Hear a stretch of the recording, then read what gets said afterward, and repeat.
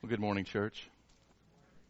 Thank you, Matt, for sharing our scripture reading with us this morning. We will be in Psalm 46 today, and I encourage everyone to keep Matt in prayer today. He'll be slipping out a little bit early this morning. He's been asked to come and fill the pulpit at our sister church of Macedonia just up the road here, and so he'll be slipping out just a little bit, but be praying for him as he brings God's word to our sister church this morning. We're going to be looking at Psalm 46 today as we continue in this series, Anxious for Nothing. And as we look around us day by day, we can find all kinds of reasons to be anxious, to be fearful, to be at least uneasy with what's happening in our world. We look back at the history of the world as given to us in the Word of God, and we find that there have always been all kinds of reasons for God's people to be anxious. And yet, someone has counted 365 times in the Word of God that we're commanded not to fear.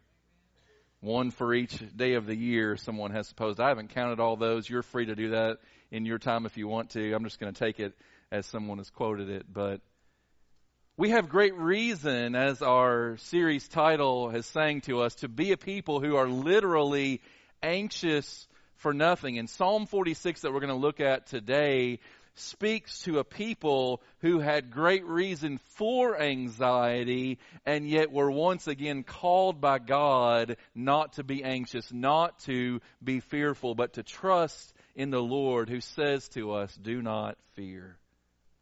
So today, I've entitled today's message, The Call to the Anxious.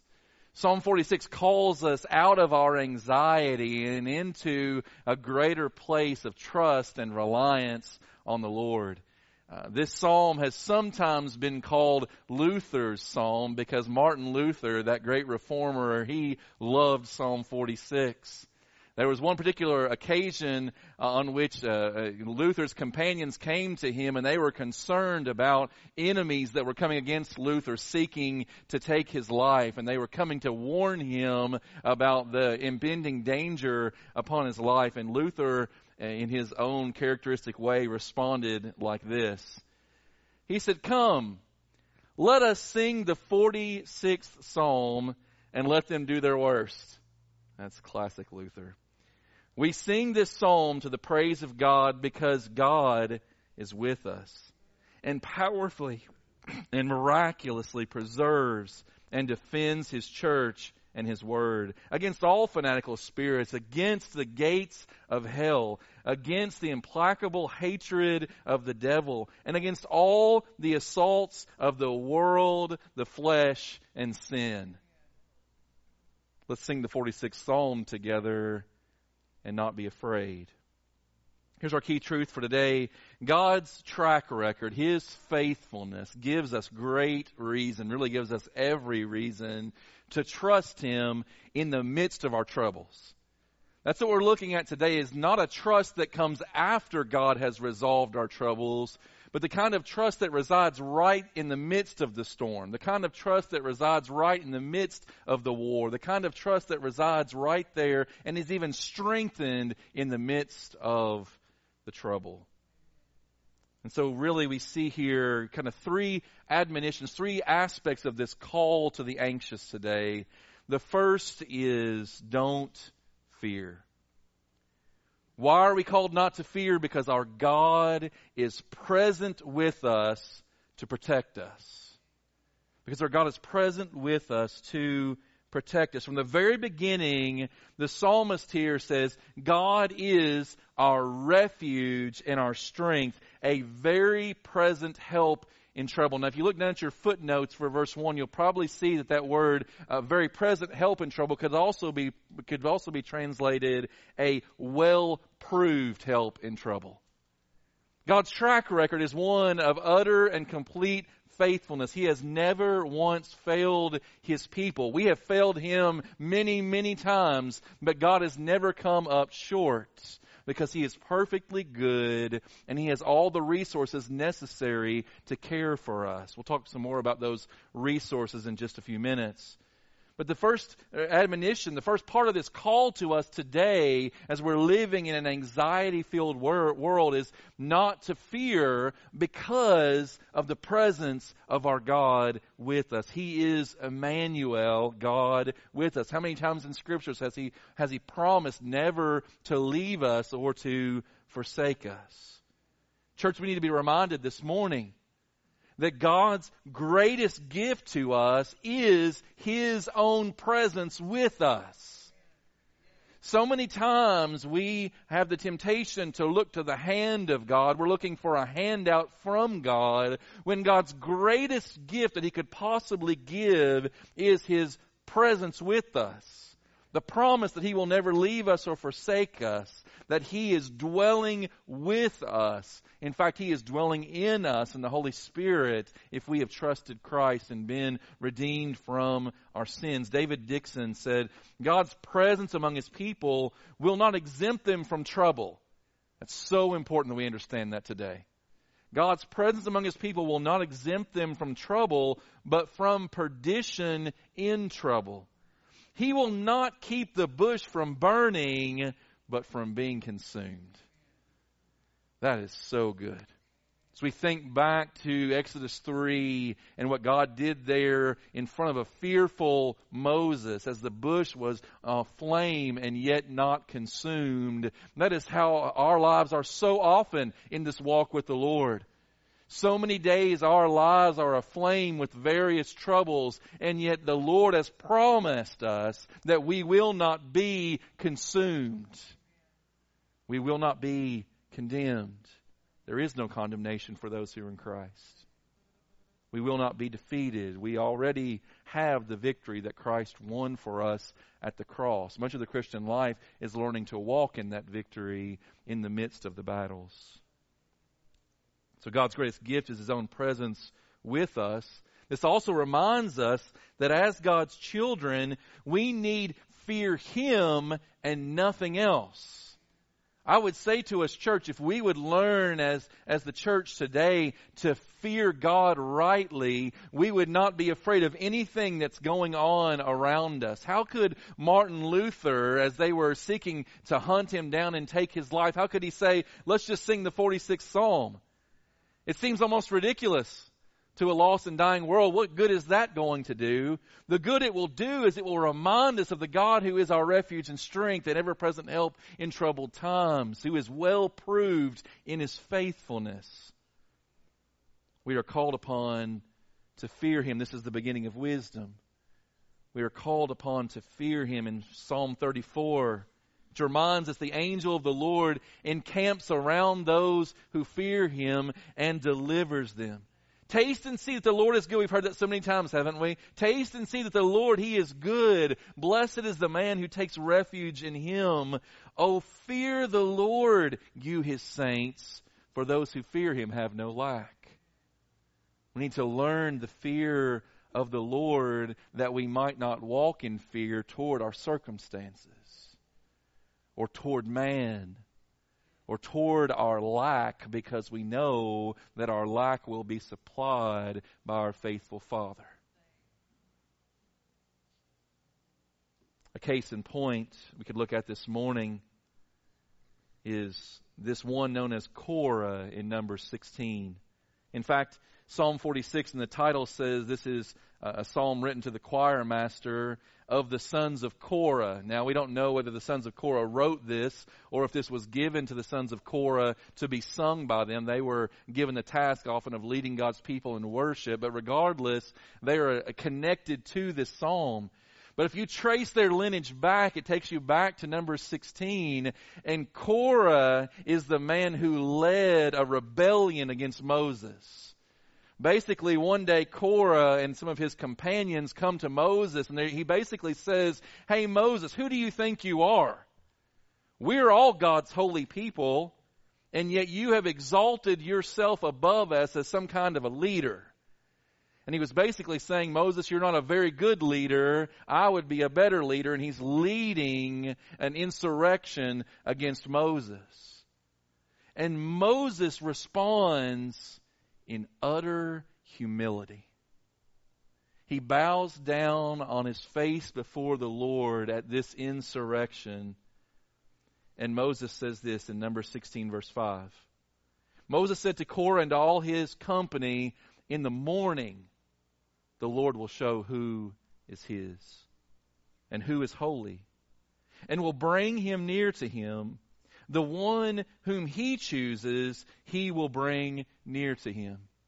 And so he set up a little contest and said, in the morning, we're both going to make an offering to the Lord. We're both going to burn incense before the Lord, and the Lord will accept the offering of one of us, and the other one he will not accept. And so the next morning, Korah and all of his companions come with their censers to burn the incense, to make the offering before God, to prove their worthiness of leading God's people. And Moses sends one man, his brother Aaron, with one censer. They have a multiple number. Aaron comes out as one man to bring a similar offering. And they offer their incense to the Lord. And the Lord speaks forth in that moment and says, everyone needs to get away from Korah and his companions, because I'm about to show who is my chosen leader and who is not. And in that moment, the Bible says that the earth opened up and swallowed Korah and all the rebellious insurrectionists. They were swallowed up by the earth, and the rest of God's people who saw the earth open up and swallow this rebellious man and his company, they all fled away in fear. You would as well, by the way, and your pastor definitely would. If I see the earth open up and swallow someone, I am hightailing it out of there. That's what happened in Numbers 16, and God in his judgment was also proving that Moses was his chosen leader. Even in that number 16, a plague breaks out against the people of God, and you see Aaron as a mediator running out in the midst of the plague with that censer to make atonement for the people, that the plague might be stopped and that no more deaths might occur. These are faithful men of God who are trusting in the Lord. Moses in his humility does not try to defend himself, does not try to make a name for himself, does not try to show his spiritual resume. He simply bows before the Lord and trusts God to do for him what he could not do for himself. And that's what we must do as well, reminding ourselves that God is with us to protect us, that he will fight our battles for us as long as we're trusting in him. So the first part of this call is for us not to fear. The second part of this call, beginning in verse 4, is that we are called upon to trust God. It's not enough for us just not to fear. We also must replace that fear with trust, trusting God, because we're recognizing that the Most High God is present with us to provide for us. So we've talked about the protection of God over his people. Now let's talk about the provision of God for his people. And there's lots of symbolic imagery here in these early verses of this psalm. There's mountains that are being moved. There are seas that are surging and roaring. There's all kinds of, as Matt said earlier, there's a lot of chaos in this psalm in the early verses. And then God comes. And his presence brings a peace and a stillness. He is the one who stills surging seas and in their place supplies sustaining streams. In Mark chapter 4, as the disciples were facing a storm there on the Sea of Galilee and they were fearing for their lives, they woke up Jesus, and when he awoke, it says, he rebuked the wind and the sea, and he said, "Peace, be still." And the wind ceased, and there was great calm, and the disciples said, "Who in the world is this? Even the wind and the waves obey him." At his simple word, the storm was stopped. This is the same one who said in John 7, "Whoever believes in me, as the scripture has said, out of his heart will flow rivers of living water." I think that same imagery is here in Psalm 46 verse 4, that there's a river whose streams make glad the city of God, the holy habitation of the Most High. Now, the interesting thing about that verse is that Jerusalem had an oddity as a city. Most cities in those days were built alongside some kind of a river or a stream so that they would have a ready source of water. Jerusalem had no river nearby. It wasn't until the days of Hezekiah that Hezekiah he diverted a nearby stream and brought it into the pool of Siloam so that there could be a ready water source for Jerusalem. And so here in Psalm 46, when it says there's a river whose streams make glad the city of God, Jerusalem was without its own river, and yet here God is reminding them He's the stream of living water that they needed. He is that overflowing well. He is the source of life for His people. So He doesn't just still the surging seas and calm the raging storms and the flood waters of our lives, but He seeks to replace that with a peace that goes beyond our understanding, to sustain us, to grow us. And again, not after the storm, but even in the midst of it, God is doing this work. It's what He's doing even now. This is the God who turns our trembling into trusting. The mountains here pictured being hurled into the sea as they would look upon the great mountains in their area, Mount Sinai, Mount Hebron, and the various mountains, and they would see these as these immovable fixtures upon the landscape. There's this picture here of mountains just simply being picked up and hurled into the sea, and that's how we sometimes feel in our lives. That which seemed to be immovable now seems to have been radically moved. That health which we once enjoyed now seems to be fleeting. That job which once seemed to be so secure is not so anymore. That marriage relationship that once seemed to be rock solid is now seeming to be sitting on sinking sand. The things which once seemed immovable are moved, and yet in the midst of it we're reminded that God is not moved. He has not changed. He is steadfast. Therefore, God will help her when the morning dawns. Charles Spurgeon said, "Alps and Andes may tremble, but faith rests on a firmer basis and is not to be moved by swelling seas. Evil may ferment, wrath may boil, and pride may foam, but the brave heart of holy confidence trembles not." There is, in every sense of reality, this truth that in the midst of your most difficult circumstances, there is a peace in Christ that will surpass whatever it is that you're going through. But the key to unlocking that peace is leaning in and trust in the Lord, in reminding yourself of His constant protection and His ever-present provision in your life, that He has not left you, that His presence is with you, and that is what brings us to that place of greater trust. A case in point, we see Jacob in Genesis 31. As Grant reminded us earlier, Jacob was kind of a mess of a man. Of all the Old Testament patriarchs, he was probably the least likable. His very name meant deceiver, and he lived up to his name. That's why God gave him the new name, Israel. But he does, as Grant said, often refer back to him as Jacob, reminding him of the redeeming work that God had done in his life. Jacob deceived his own brother in stealing his birthright. Jacob deceived his own father. Jacob deceived his own father-in-law, and that's where we come to in Genesis 31.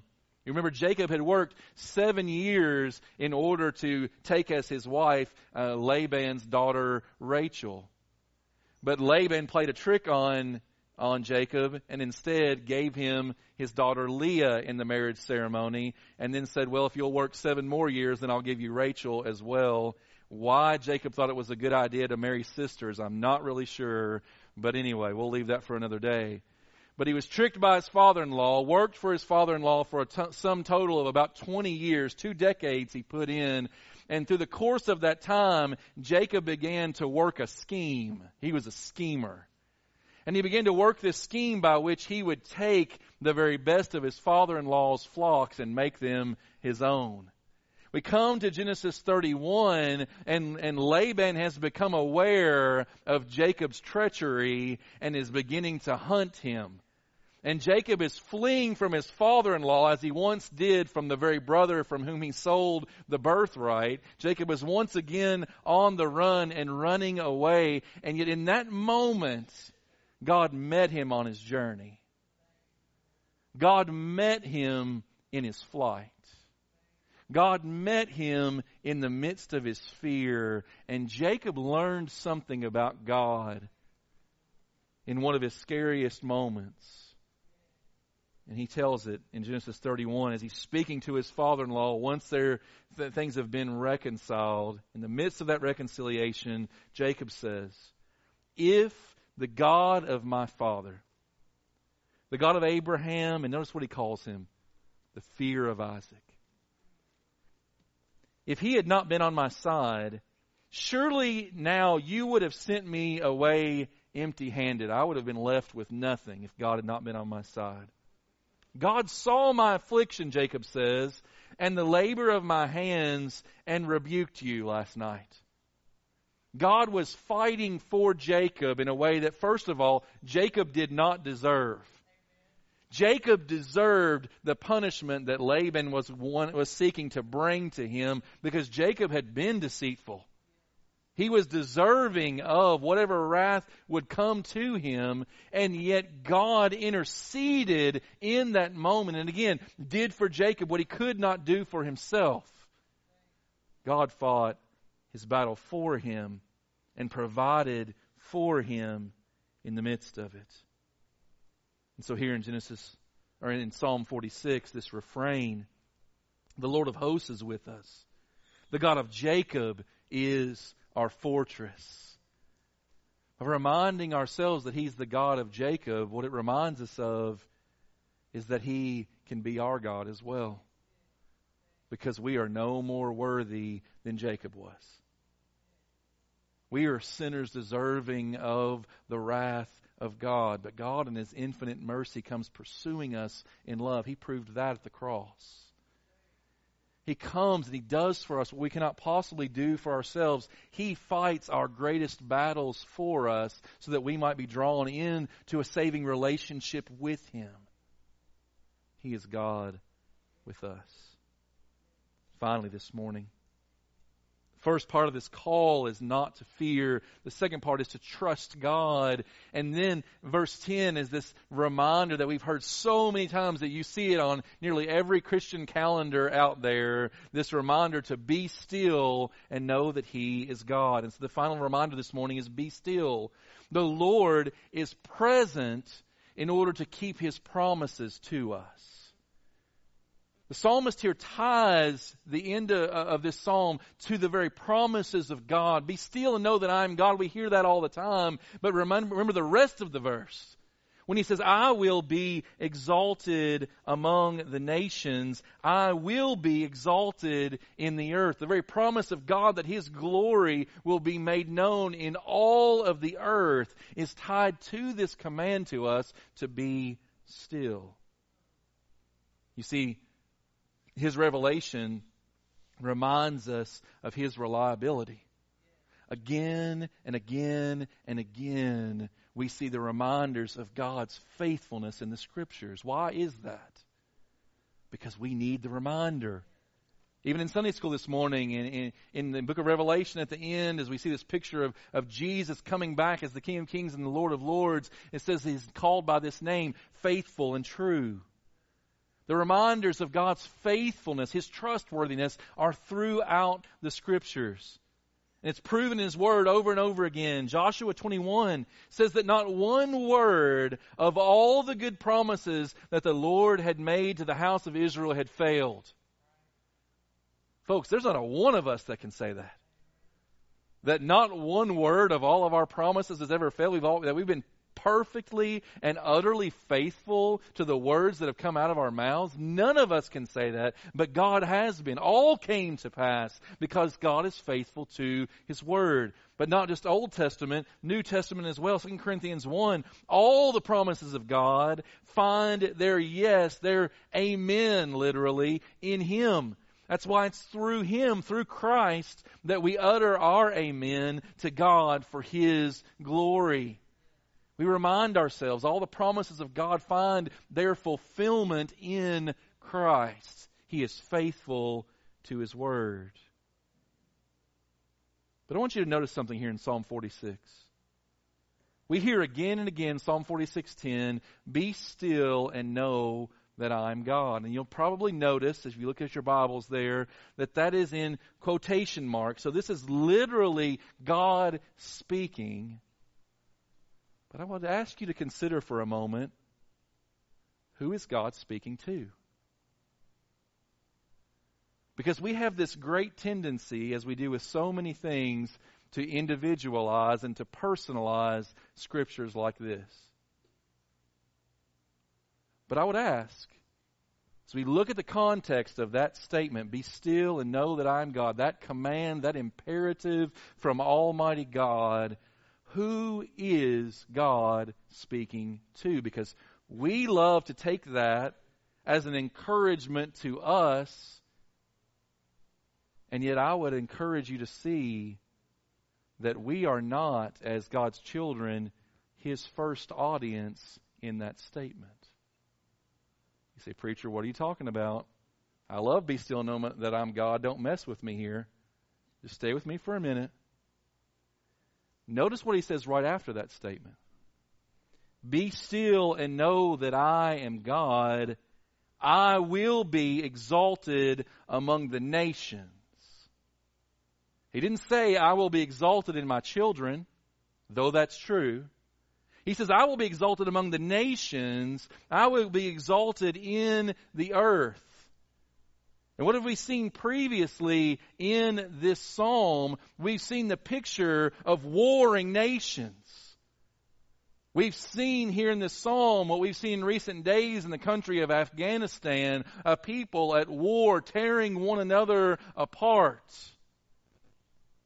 And I want to say to us, church, I believe that that is primarily who God is talking to when He says, "Be still and know that I am God." So I'm not saying to you, don't take that personally. But what I'm saying is God's primary audience when He says, "Be still and know that I am God," is He is speaking to the lost and dying world. He is speaking to the nations that are raging in rebellion against Him. He is speaking to the Taliban that are wreaking havoc upon the country of Afghanistan today. He is speaking to those in Sudan who have been engaging in genocide for a generation plus now. He is speaking to the rebellious all around the world leaders who think that they are in control, and saying, "Let me remind you who's actually in control." You see, church, before we take "Be still and know that I am God" as a personal encouragement, we need to see that it is first a worldwide command. That the God who created the world is looking at the sin-ravaged world, seeing the wars and the devastations, and He is saying, "Be still. I'm God, you're not.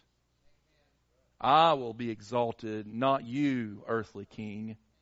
Not you, earthly ruler. I will be exalted, and it will be so forever."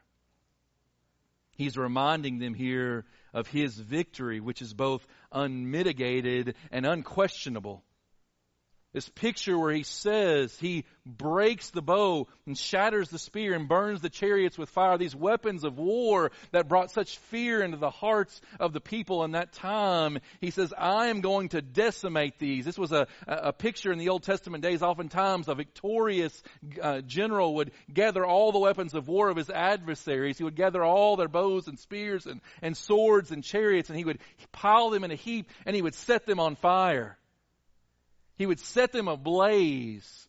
as a sign of His utter victory over His adversary. And that's what God is saying here.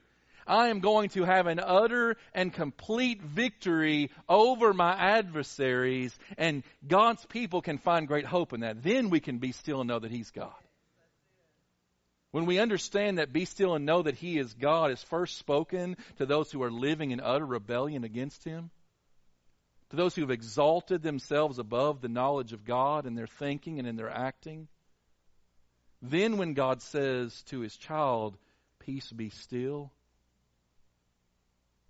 we can know that it's right for us to obey.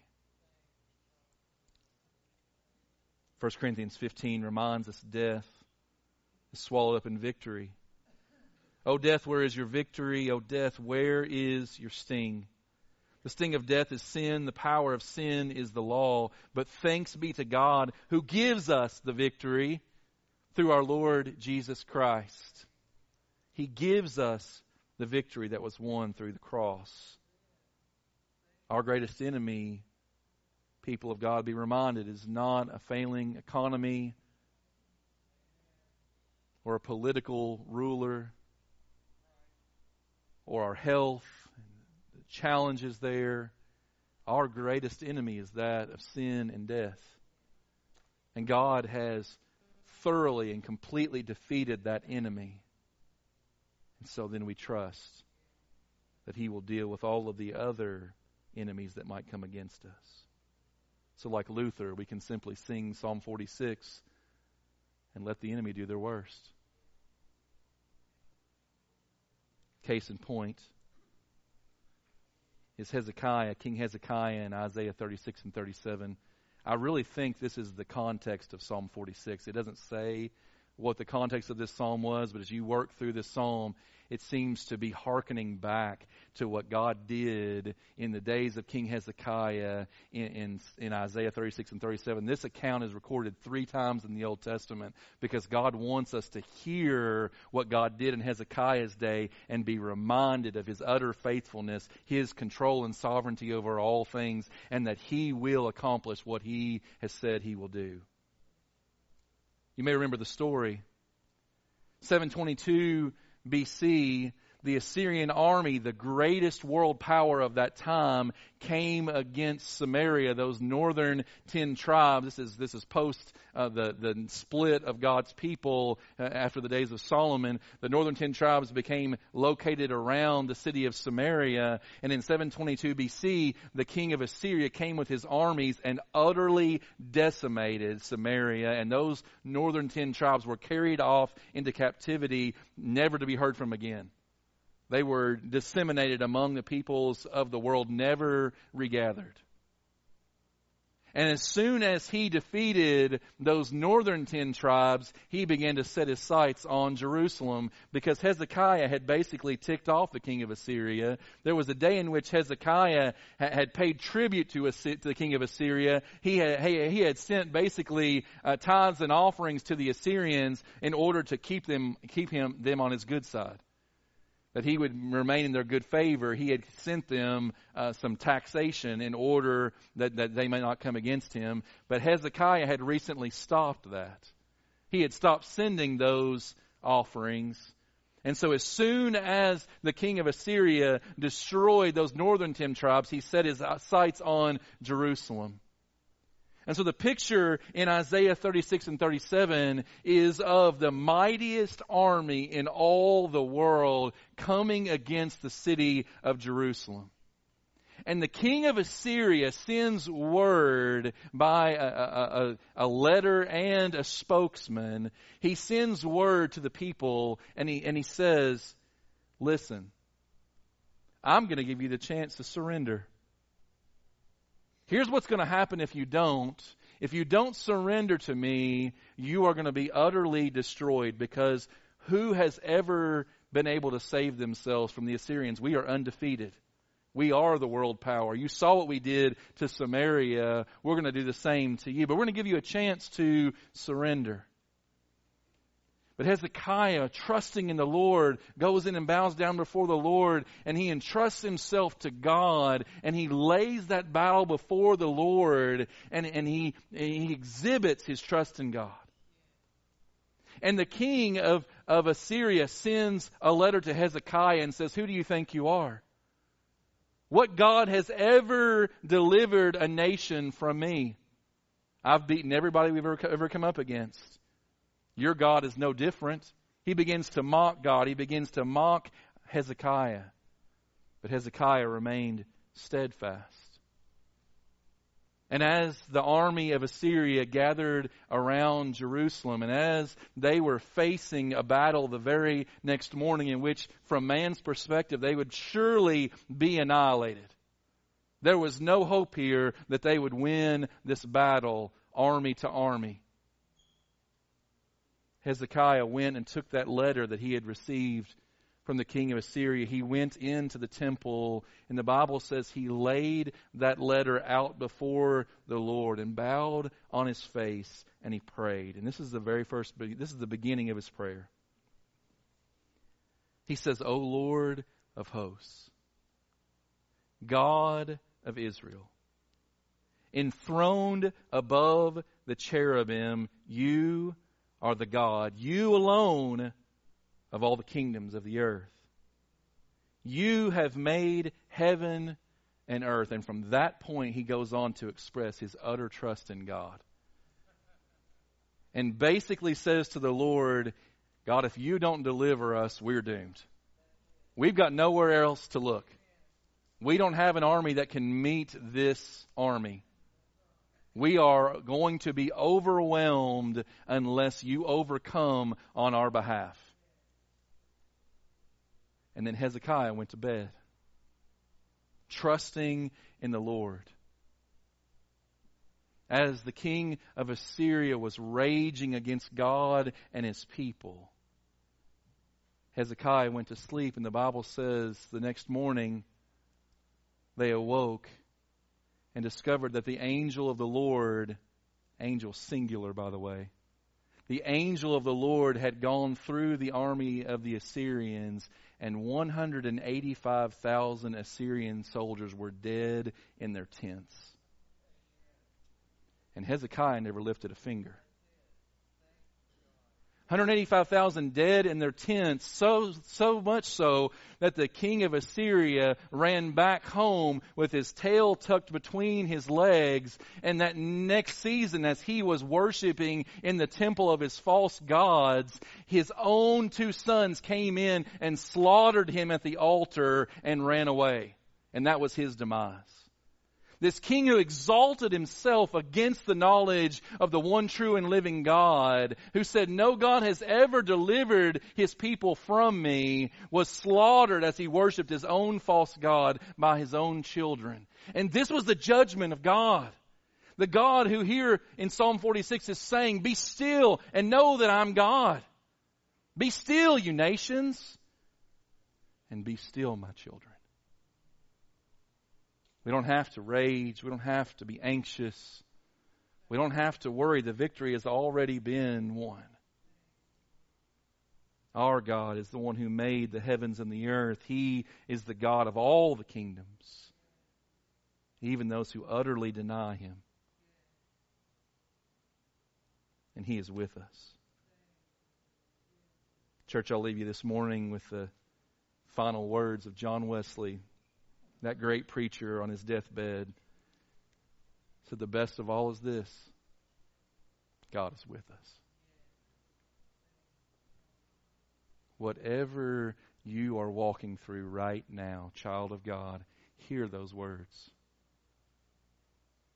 As you are dealing with that diagnosis, as you are dealing with that broken marriage, as you are dealing with that rebellious child, as you are dealing with the possibility of losing your job, whatever it is that is burdening your heart, would you hear these simple words? He's with you. He's not left you or forsaken you. He has promised you both His protection and His provision. His promises are assured. He guaranteed them to us through the cross and the resurrection of our Savior. And so we really do have the opportunity to be anxious for nothing. Let's pray together. Father, thank you for this psalm. Thank you for the assurance that it brings. May we not just be hearers of this word and begin to make excuses for why we can't walk in this. May we instead look to you, our faithful God. You have never failed. You have promised us that there will be troubles for us in this life because we are in a sin-broken world. But you've promised to never leave us or forsake us, to walk with us through the valley of the shadow of death. That we need fear no evil because you are with us. And so, Father, I pray as we come to the close of this service today, Father, I pray that whatever is striking fear in our hearts, whatever is causing anxiety in our souls, whatever is causing us to be afraid, may we simply take it and lay it on the altar before you, casting all our cares upon you, knowing that you care for us and you are with us. We entrust ourselves to you as Hezekiah did in the face of the Assyrian army, as Jacob did in the pursuit his father-in-law was making upon him, even as Moses did in the face of Korah's rebellion. We entrust ourselves to you, Almighty God. The Lord of hosts is with us. The God of Jacob is our fortress. May we respond in faith today in Jesus' name.